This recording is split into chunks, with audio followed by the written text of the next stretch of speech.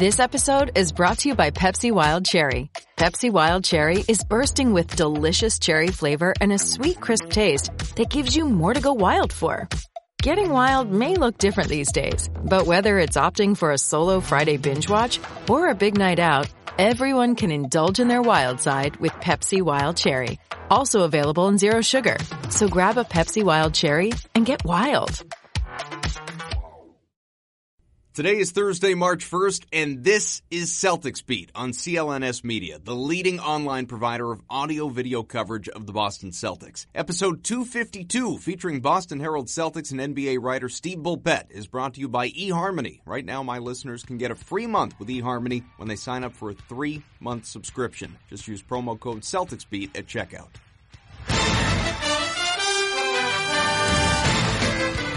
Boy, new week, new show, and what struggles, right? I'm Adam Kaufman. Thanks to John Tesh, and welcome into Celtics Beat. Big show on the way with Steve Bulpett from the Herald later on, and we'll also hear from Danny Ainge shortly on Gordon Hayward's progress toward a return. But we got to start with the re-energized and healthy C's. Last time we talked, there was a little bit of doom and gloom, obviously, the 3 straight losses going into the All-Star break, 9 of 15, all of that, yada, yada, yada. Well, now, 4 straight wins since the break, and we're going to build on that in just a second. But as I do, got to get this out of the way. Lots of you have been incredibly kind on Twitter, social media, across the board, clamoring for more shows, and that'd be great. I'd love to do it, but we need your help. You got to rate us on iTunes, leave comments there about how much you're enjoying the new show. Not asking you for money, just a little bit of your time. Twitter's nice, but iTunes is even better. That's how we impress the sponsors, do a few more shows, and look, I'm going to keep tweeting away anyway because I love talking to you, but this team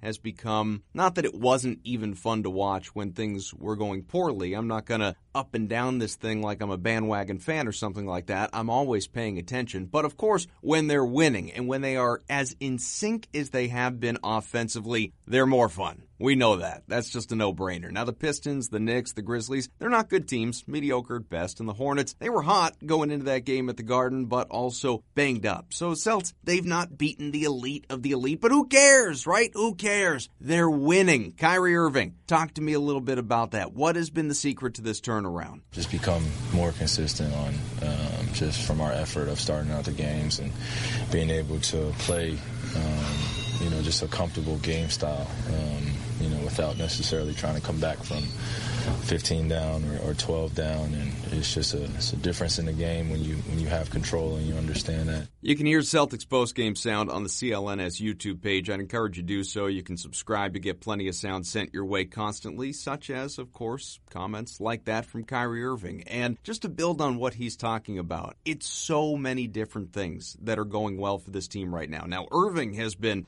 flat out lights out since the game before the break. People keep talking about his numbers since the break, I guess because it brings the minutes average a little bit lower, but go back to the game just before the break as well, all right? The last 5 games, what he has been up to at this point, he is averaging 28 points, 5 rebounds, 6.5 assists, about 30 minutes per. He's shooting, though, 57% overall. Same thing from three-point range. He has gone over 30 3 times. Just sets the tone, gets other guys involved. You know it from the assist numbers. And as important as really anything else, when you really think about it, the offense is not floundering without him. How much during the first half or 3 quarters of the season, as it were, before the All-Star break, were we talking about how, boy, Kyrie Irving goes to the bench, the offense falls apart? That has not been the case. All right, Marcus Smart is healthy. That's a big part of things. He's his usual Bulldog self, has been the last 4. Even the other night, diving for a loose ball in a 20-whatever point game. He's smart. He does what he does, right? He's a playmaker on offense, though. It's not just defense. He's so good on both ends of the floor with regard to, no, he's not shooting great on the season or a career great shooter, though, to give him credit in the small sample size that it is, he is shooting 54% in the 4 games since his return, but he is a guy who has become a reliable backup point guard. You can even put him on the floor with Kyrie Irving, or you could put him out there with Terry Rozier. Know you're going to get some lockdown defense, but it's the edge, it's the toughness, the energy, the winning plays, the identity. It is all contagious. We've spent so much time the last couple of weeks with Chris Mannix, with Sean Grandy, just talking about Smart and his value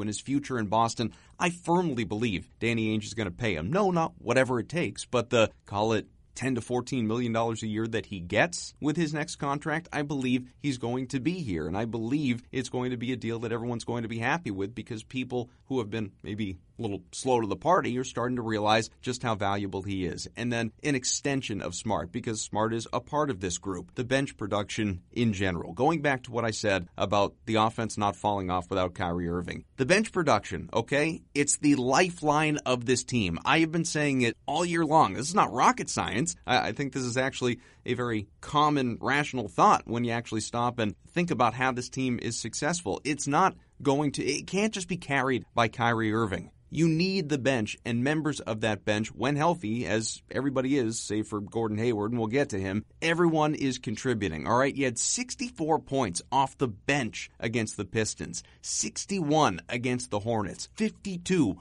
against the Grizzlies. Guys like Marcus Morris, who has started to find his shot a little bit lately. Terry Rozier, he has just been a revelation. Over his last dozen games, he is averaging 16 points, 5 rebounds, 4 assists. He's shooting 42.5% from the field, 46+% from distance. He's scored double figures in every one of those 12 games, okay? He is just a consistent offensive presence that, I think at a certain point in time when he had a big game, you make a big deal out of it. You'd celebrate it. But right now, it's reaching a point. Maybe it's the norm, maybe it's not. I'll ask Steve Bulpett about that. But you can kind of take it for granted a little bit. This is something that he is doing with regularity at this point. And then beyond Rozier, Daniel Tice, when he has been in there, when he's been healthy, and did a great job, obviously, filling in for Aaron Baines for a couple of games. Greg Monroe last game, stepping up with the 14-point performance. And is that something we can get out of him regularly? Time is going to tell. But the C's bench being a big part of it, they have the second best offensive rating in the league since the break. 119.5 points per 100 possessions. That's second only to the Warriors and by less than a point. They're not turning the ball over either. Second best turnover percentage. So you think about some of the things that earlier in the year really plagued this team. They're not right now. And again, very small sample. When we have this conversation again the next show,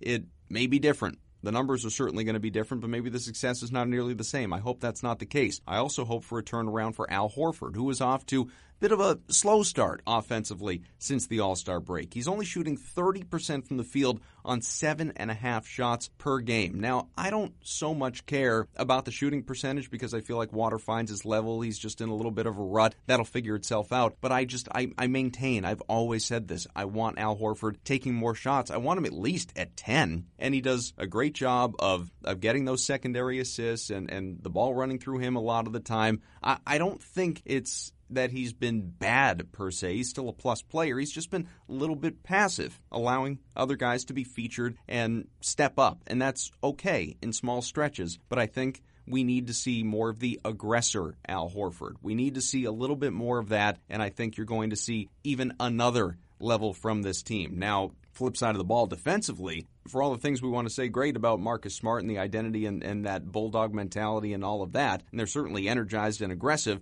this is where it comes back to sample sizes, right? The numbers have not totally translated in these first few games since the break. Celtics are 10th in the NBA in defensive rating at 104.3 points per 100 possessions. That's roughly 3 or 4 points worse than their season average. So that's something that, again, it's going to improve. You'd like to see it be a little bit better against some of the lesser-than teams in the NBA, but nevertheless is what it is. Now, we're going to get to Steve Bulpett in just a second, but quickly here on Gordon Hayward, because people are flipping out, freaking out over seeing him in uniform and walking on the court just for a team photo earlier in the week. And, it's nice to see and continues to not have a hair out of place, and that's exciting, all right? We want him back, all of us. But let's get the absolute latest. Danny Ainge, early on Thursday, was on 98.5 The Sports Hub in Boston, was asked how close Hayward is to traveling because Coach Brad Stevens said, we're not quite there yet. We're at least a couple weeks away. Yeah, I don't see him traveling with the team quite yet. I mean, he's going through a real transition in that he's, putting more and more weight and trying to get out on the court. He's still not doing live action on the court except for just shooting and ball handling. So he's got a long way to go. Long way to go. Now, that's not surprising that he would say that, and it's not surprising to hear that. People have asked me, what is the significance of traveling? What does that even really mean? I think it's very valuable when Gordon Hayward is available to travel from the standpoint of being out there with teammates, the bonding, obviously, all of that, but working with coaches, being in meetings, in video sessions, and getting himself closer to a point where all of that lifestyle, once again, is the norm, and being integrated in game planning and preparing for opponents. Right now, he's on the outside looking in. He's around some of it, I presume, for home games, certainly, but not on the road, not on trips, not part of that. And if he's not doing that, and he's not inching closer to practicing with the team, which clearly he's not at least too close to that because he's not traveling. You know, if you're traveling, that means you're getting closer to practicing. As long as he's not traveling, he's not all that close to practicing. So these are some of the different things that you can look at. But Danny Ainge did say he doesn't really think it's going to be all that difficult for Hayward to get himself acclimated if and when he does come back. You know, I don't think for him it will be as tough as it would be for a lot of guys. I mean, I was so impressed in training camp watching how him and Al and Kyrie were working together. You know, he's just a smart player, versatile player, can do a lot of different things on the court, very well-rounded player. So I think that the acclimation will be for Gordon. The challenges are first getting healthy, second just getting confidence in his ankle, and then third will be becoming acclimated. I think that'll be the least of everything. Will, did you hear that? Will, not would. Will.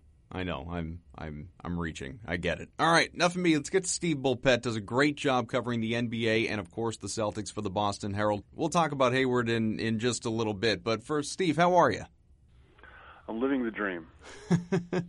Aren't we all? Hey, Celtics limped into the All-Star break. Losses in 3 straight, 9 of 15. Since then, though, 4 wins, albeit against some unimpressive teams and a Charlotte club that was a bit banged up. So I guess everyone's asking at this point, who are the real C's? I will find out. We'll begin to find out after April 11th. But I think the way that they haven't so much paid attention to their opposition, you know, obviously they go through their walkthroughs and try to plan on how to deal with their opponent, but I think the way that they've just mainly tried to take care of their own business these last few games has been, I would have to say, an encouraging sign. They are moving a lot more crisply on offense, and as much as you think, well, it should not, one end of the floor should not affect the other.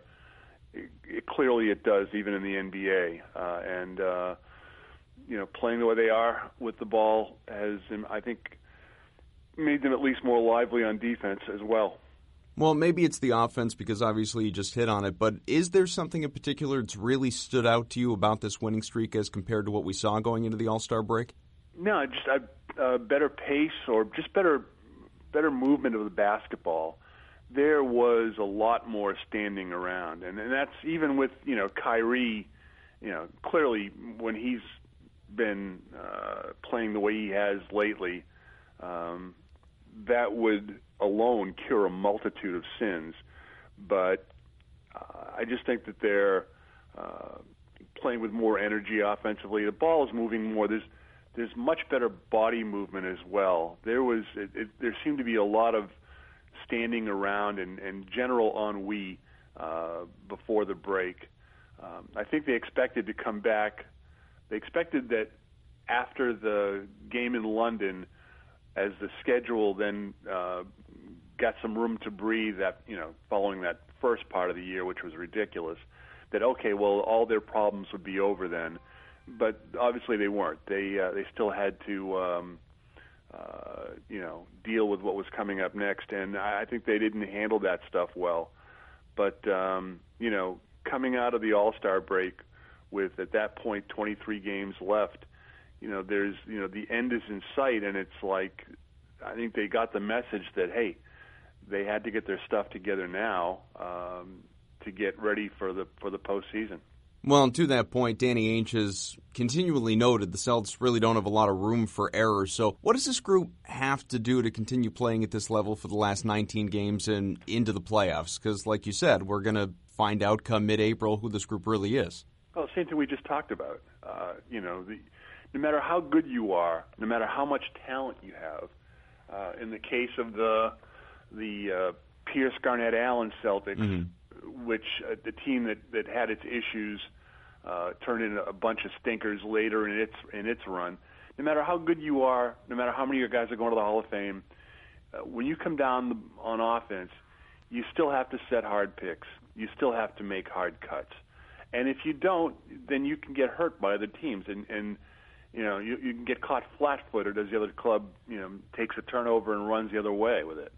So I think in general it's just basketball is incredibly simple.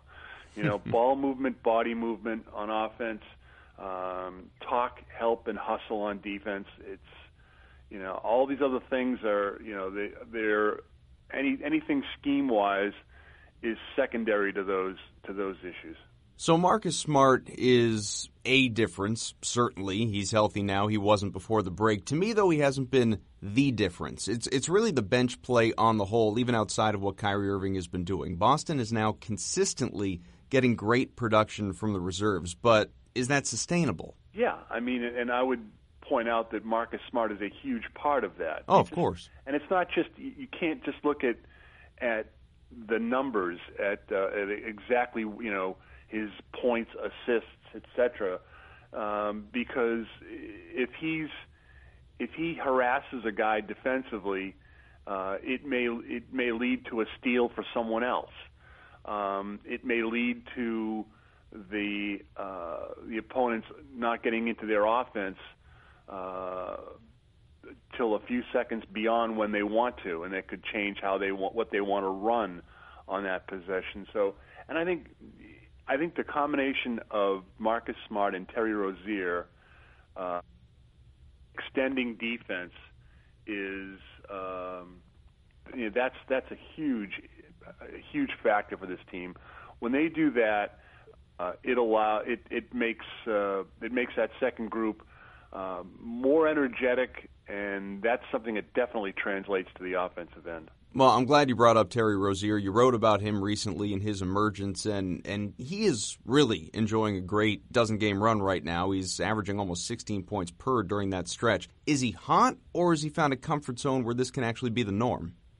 I think it's more of a comfort zone thing because, look, I thought Terry Rozier could have played more as a rookie. I definitely thought he could have played more last year, but there was just a numbers thing going on. And I think that, inconsistencies, you never know which comes first, the chicken or the egg. Was it him being inconsistent that led to his usage being a little inconsistent, or was it, was his involvement, inconsistencies, were those what led to him not playing it maybe as well as he should have earlier on? But those 3 games that he started, I think they just lit his confidence. And now I think he goes onto the floor expecting that he's going to make an impact. And, you'd say that intellectually he should have gotten that before, but sometimes, it does take that evidence for a guy to say, oh, yeah, this is what I need to be doing, this is what I can do. And I think maybe his teammates might look for him a little bit more right now. But, I thought from the day he got here, I thought he was a guy that could really help. He's a real gamer, and, he finds his shot, and he's going to give you good defense. He's going to give you rebounding, even at 6'2". So, they got that going, and then when Tice was with that group, that's another element. Marcus Morris is going to give you; he's going to put the ball up, and if you're creating movement, then his shots are going to be that much more open. So they've got a thing going there, and I think that's going to be a bigger part of things, especially when they get into the postseason. And you have your first run with your starters, and then you throw that group in, and that group extends defense on someone's second team. That can be a big factor. We'll get back to Steve in just a moment, but want to tell you today's show is powered in part by eHarmony. If you're trying online dating, chances are you've run into lazy text messages, dead-end conversations, random matches that don't even turn into dates. You can't get to know someone by just looking at their picture, and that's why you need the power of eHarmony. eHarmony is unlike any other dating site. They take steps that other dating sites don't in order to find you a match that you are compatible with. eHarmony uses years and years of science, data, psychological research to send you to the right matches. It's all very sophisticated, and they have helped over 1 million people find their perfect match. You could be the next, because right now, my listeners can get a free month with eHarmony when they sign up for a 3-month subscription. Just use my promo code CelticsBeat at checkout. CLNS's own Jimmy Toscano, he used eHarmony, just wanted to test it out, and you know what? Found success in only a week or two. It is that easy. So stop waiting and start your journey to a satisfying, meaningful relationship. It can be fun to play around with online dating apps, but when you're ready to fall in love with someone and have a meaningful relationship, there's one app that is built to bring you real love, eHarmony. Come see how eHarmony can change your life. Go to eHarmony.com and get started. Enter my code CelticsBeat at checkout. All right, Steve, where was I? How about Greg Monroe? Obviously, slow start for him, kind of getting comfortable in the system and with the guys around him and getting his legs under him, all of that. It was a really kind of quiet first 6-game sample for him, but then breakout performance and extended time against the Hornets. Is that an aberration, or is he getting to a point where maybe he can be what the team wanted him to be when he got here? Well, I think it's going to be difficult for Greg Monroe all during his time here because, like last night, they were able to pick on a matchup and get the ball into him against Willie Hernan-Gomez. But generally, Brad Stevens likes his bigs to be able to step out more, and that's not really what Greg Monroe is capable of doing really well. So he's more of a straight post-up guy. And so I think it's going to be what his value will be matchup based.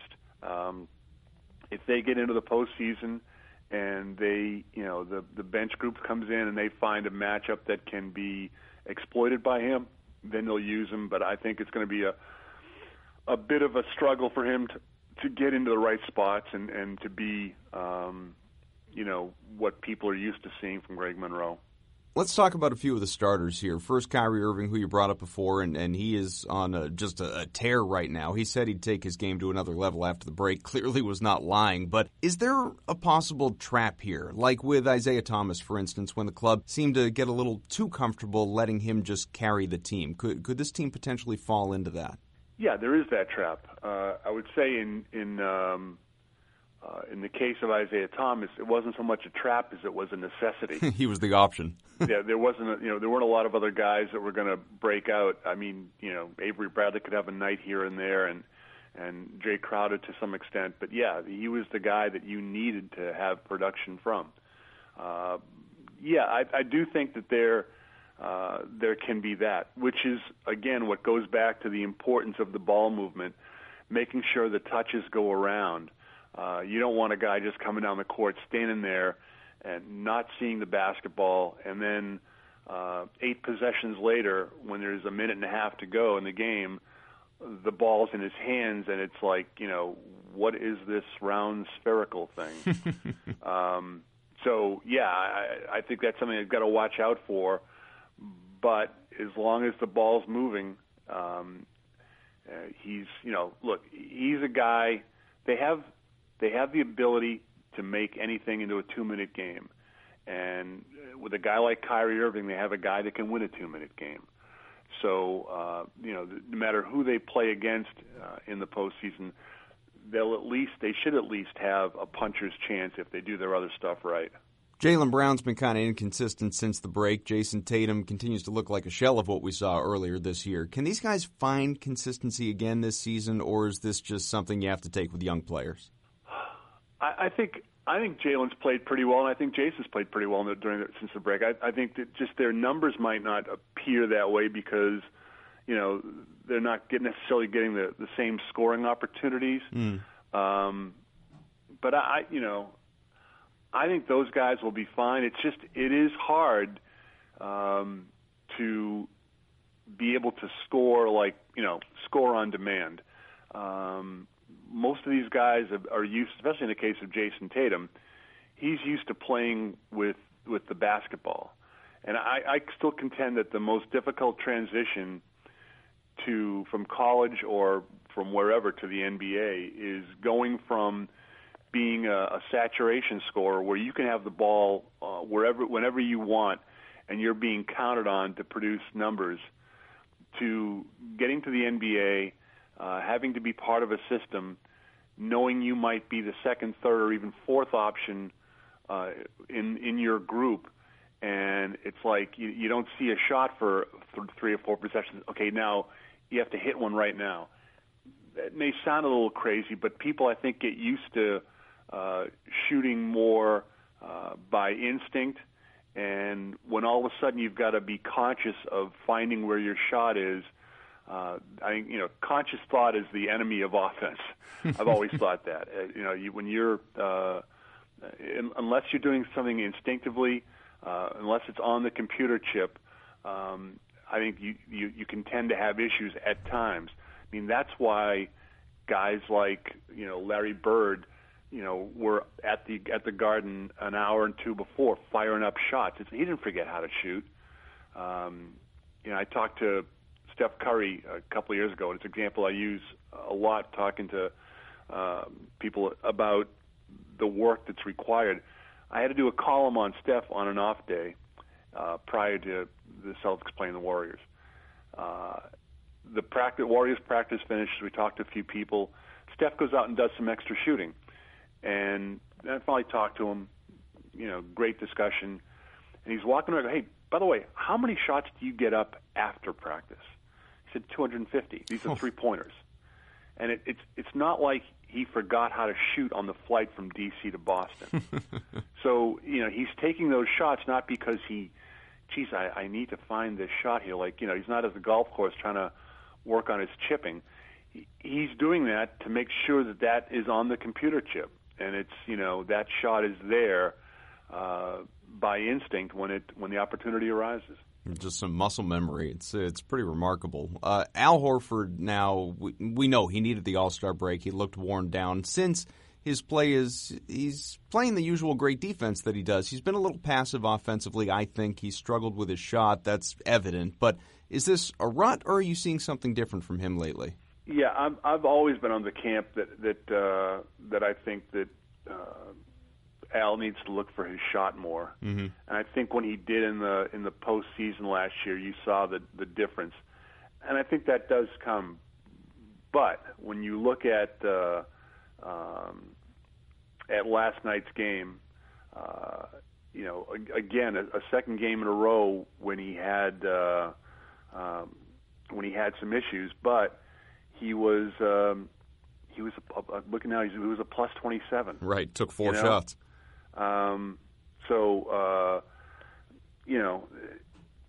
It's you can look and say, well, what about the stats? But if you're going to judge Al Horford by stats, I think you're misguided. I think you're missing the point. Yeah. I mean, the guy is he facilitates. And, let's be honest, too, were this hockey, he would have, quite a few more assists. Yeah. And you want a guy that facilitates. And what he does as well, when you see Kyrie Irving driving to the basket and, and getting a good look at the rim, part of the credit for that goes to Al Horford, because he may be out by the free throw line or even a little bit further out. His defender has to be out there nearer to him, so there's more room for a guy like Kyrie Irving to get inside to operate. Well, Steve, huge test Saturday night in Houston against a club that's won 14 in a row now, has the best record in the NBA. The C's tend to play upper echelon teams well, though, and especially now that they are one of them. But what do you expect from this game? I expect the Rockets to be very angry. What happened in Boston, where they blew that huge lead, 20-plus points, the way Marcus Smart goaded James Harden into 2 offensive fouls down the stretch. I expect the Rockets to be a pissed off group of lads, and so yeah, the thing I'm going to be looking at right away is how do the Celtics withstand the first 5 minutes? Mm-hmm. Because you got a feeling that Houston, they obviously didn't have Chris Paul last time. You waiting to see exactly how that Houston's going to come out with something. Do the Celtics stick to their game? Are they able to withstand that first shot, and do they throw the punch themselves? If you plan on watching that game, I would be in front of your TV set early. I intend not to be hanging around the press room. I intend to be in the seat watching at the tip-off. Well, one guy who will also be watching, unfortunately, is Gordon Hayward, but fans got excited seeing him in uniform for the team photo this week. It was just a photo, but most people, there's that waiting right now of just some sort of definitive word. Most people do not expect him to play this season. Do you? I thought shortly after, once we got word on his surgery, I thought then that him coming back this season was a definite possibility. I've seen that injury before. And once there was no major ligament damage in that area, then, you look at what the expectation is, what the recovery time is for that injury. And everybody's different, right? And everybody can have different setbacks. He can be trying something someday and have a re-injure something in the area. But clearly that injury is of the type that could get him back. I thought late March, early April. But having said that, I think the Celtics have handled it correctly by saying he's not expected back. They don't want to have people, wondering day to day, is he coming? Where is he? But personally, I've always thought that it was a strong possibility. Then again, you get into a case where maybe his confidence on the injury is what's, once the healing happens. The secondary thing is how confident is he with it, and that becomes the issue. And you never know how that works. So, perhaps he's a little bit tentative, and perhaps rightly so. But I still think that there's a possibility. I'm not thinking it's as strong a possibility as I did a few weeks ago, just by seeing the way people are reacting to things. But then again, we don't know exactly how far along he is in his private workouts.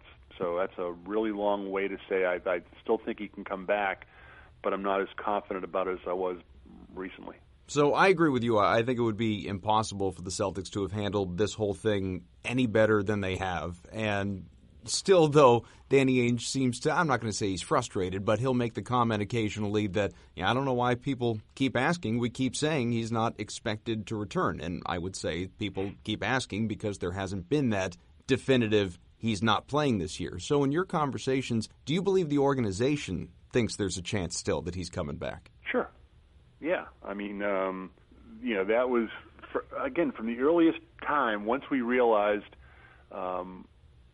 after they went into the ankle and saw what there was and what there wasn't, then, they knew. They got the disabled player exception.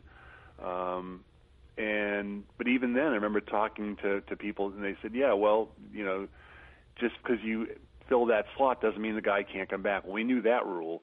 But, I think the Celtics looked at it as, here's a possibility, but let's work with what you have now so that if Gordon Hayward comes back, it is seen as gravy, not Celtics aren't playing as if they're, every time they have a bad game, it's like, that was a bad game. But as soon as Gordon gets back, things will be different. When even the players have that expectation, I think it can be a probably a bad pun in this case, considering how Gordon had to move around early on, but it can be a crutch. Steve, there's been a lot of chatter outside of Hayward, as there always is, about big stars possibly moving in the offseason at this point. There's the Anthony Davis, there's Kawhi Leonard, and it's typical speculation, but you're a great reporter, you're well-connected across the league. What do you know about those situations? Sucking up will get you everywhere. Look, the Anthony Davis thing is, to me, probably the longest shot you'll ever see, because not only is he a great player that New Orleans wants to keep, but you got to understand that NBA basketball is not a guaranteed thing in New Orleans. That franchise, if they were not playing well right now, if they did not have an Anthony Davis, if they did not have stars, that would be a club that you would see in rumors about, well, if they build the arena in Seattle, maybe that's a club that moves there. So if they were to trade away a franchise-type player like Anthony Davis, that would send an awful message to a fan base that, maybe isn't as big as they'd like, and they're trying to build. So, Anthony Davis's value to the Pelicans is far beyond his points and assists and rebounds. So, that one there, it's hard to see. I mean, one of the benefits that the Celtics have is, among their assets is their fan base, because they're able to rebuild in whatever manner they see fit, knowing that people aren't going to go away. I mean, attendance could drop off some.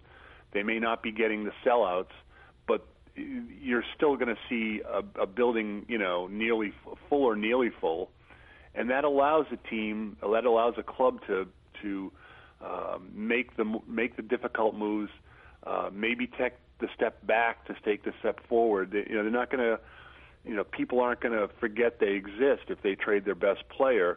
They traded Pierce Garnett and people not only didn't march on Danny Ainge's home with torches and pitchforks. They said, yeah, that's a great move. They have that leeway. A lot of clubs don't. I mean, we travel to places where playoff teams have trouble drawing. The NBA is a ridiculously expensive proposition for a fan. So that's, again, a ridiculously long answer to your question, but I wouldn't expect Anthony Davis. Other guys, who knows? But I do believe the Celtics are at least in position to they've got enough money in their pocket to get into the store. Whether they can afford the purchase price or not, I'm not sure. So I'll leave you with that. Obviously, the Celtics they have great talent and have done an amazing job really rebuilding this thing on the fly between Danny Ainge and under Brad Stevens, with now Kyrie Irving here and Al Horford signed and Gordon Hayward signed and some great young talent, more future draft picks coming up. But as Ainge has talked about in the past, if it's a Davis, if it's a Kawhi, if it's a whomever that we're not even thinking about at this point, are they just continuing to stockpile assets with the hopes of one of those other marquee players, just if they spring available, like Kevin Garnett did, they can pounce? I'm not sure exactly. I think they stockpile assets for all of the above reasons, not just to get in the game on a star player who may be made available. I think it's there because you need to have good draft picks to replenish a roster, to make a salary structure fit. When you've got the equivalent of 3 max players now, some guys have got to work for less than they're worth. And so right now, Jaylen Brown and Jason Tatum on rookie scale contracts are bargains. So I think that you have to have those. You have to maintain those assets, and I think that's why you saw at the trade deadline this year, as much as maybe Tyreek Evans could have helped. Well, I think the Celtics looked at that in a couple of different ways. You'd like his injection of offense. What's he going to do to you defensively? Whose minutes is he going to be taking? And will you be struggling to make up for what that guy would have done for you? So there was that part, but it was also like, Memphis wanted a first-round pick. Do you give up a first-round pick, even if it's even if it's the Celtics pick, which figures to be, a lower rung pick? Do you give that up because that's an asset? Being able to take a chance on a guy late in the first round, maybe an overseas guy, maybe in that spot you draft the next Daniel Tice, or by that I mean a guy in his early 20s who has perhaps blossomed over in Europe. Mm-hmm. So I think you protect your assets for those reasons. You have to look at what the value is. How much is Tyreek Evans going to do for you? What is it going to cost you? And, I think Ainge may have scared himself straight by when Charlotte didn't take all those draft picks for Justice Winslow a few years ago. Makes you wonder who we'd rather have, too, Justice Winslow or Terry Rozier. Yeah, well, Terry Rozier and the picks. Right. So it's as much as you like Terry Rozier, it's like, it ain't just him. It's what else would it cost you? Yeah, theoretically, Jaylen Brown, Jason Tatum, and so on. If only we had the Lakers pick to look forward to, but I don't think that one's going to convey. Well, never know. I mean, ping pong balls bounce, lottery and all that fun stuff. Yeah. So I guess we'll get to watch the lottery with interest again. Steve Bulpett of the Boston Herald again does a great job, and I'm not just sucking up. I mean it. Steve, thank you very much. All right, take care. Great stuff from Steve. We covered a lot. Let's do just a little bit more. Let's get to some of your Twitter questions. We'll take a few. You guys were good, submitting a bunch. At Adam M. Kaufman is where you can find me. From Hunter, if the seeds stay the same by playoff time as they are right now, do you see the Celtics getting past the Cavaliers in the second round? To be honest, it's such an up-and-down question, right? If you had submitted that exact same question to me week and a half ago, I would have said no. Well, the way the Celtics are playing right now and the way the Cavaliers are playing right now here in this moment, I would say yes. You know what I mean? So there's a lot still to be determined in terms of whether the Celtics can do what they're doing consistently. We don't know if Gordon Hayward is going to come back and could be impactful, but even removing that, can the rest of the bench unit do what it's doing on a regular basis? Can Greg Monroe become a real offensive threat? Is Terry Rozier going to keep doing what he's doing? Can Marcus Smart and others, can these guys stay healthy? What are the Cavs going to look like when they get another all-star back in Kevin Love? So, my feeling in this moment about the way things stand right now is, I believe in a competitive, hard-fought series, they can get past the Cavs. But I think there's just, even with only ballpark 20 games left in the year for these teams, it's such an unknown at this moment. Strews15 asks, you think Stevens is going to go out with a 9 to 10 man rotation from here on out? I really like the lineup of Smart, Rozier, Morris, Tice, and Shemi. Yeah, I absolutely do. I mean, game script, right? I mean, every game is managed a little bit differently based on the way that ultimately things shake out. Brad Stevens wouldn't have necessarily planned for Kyrie Irving to see as few minutes as he has in a couple of these games recently, or the starters in general not having to play fourth quarters, that type of thing. But going forward and into the playoffs, you want to be as rested and healthy as possible, as mentally rested, not just physically. And I think that Stevens, he's going to continue to use his guys. This is how he coaches. I don't have a problem with that. I'm cool with long rotations. If you want to have 10 guys out there all seeing decent enough minutes, and that's not 10 guys all playing at least 15 minutes a night necessarily, but there are going to be some games where you're going to see tighten rotations because they're close and you got to get the top players out there, and it may, by the end of the game, technically 11 guys will have played, but really only 8 played considerable minutes. You're going to see some of those, and you're going to see some like you did against Charlotte where minutes are really spread out. Just depends on how the game goes, but I don't see Stevens changing his approach at all. One more from John here on Anthony Davis. Clearly talked to Steve about that a little while ago, but pipe dream or possible reality? Nobody thought we'd have Kyrie at this point last year, so what do you think? I think it's a pipe dream. I really do. I know a lot of people seem to believe the Anthony Davis thing is realistic. I just don't see the Celtics being willing to pay what it is that the Pelicans ultimately would command, for one. And for a lot of the reasons that Steve mentioned, I don't think he's even remotely close to being dealt. Doesn't mean he won't be ever. I'm not saying he's going to be a lifer there with New Orleans. I don't believe that. But I don't think he's getting moved. I didn't think he was going to get moved this year. We're now past the trade deadline. I don't think he's going to get moved this offseason either. I really don't, because look at what he's done recently. It's just a reminder. Not like they didn't know, the organization, but it's a reminder of just what a top-tier talent he is.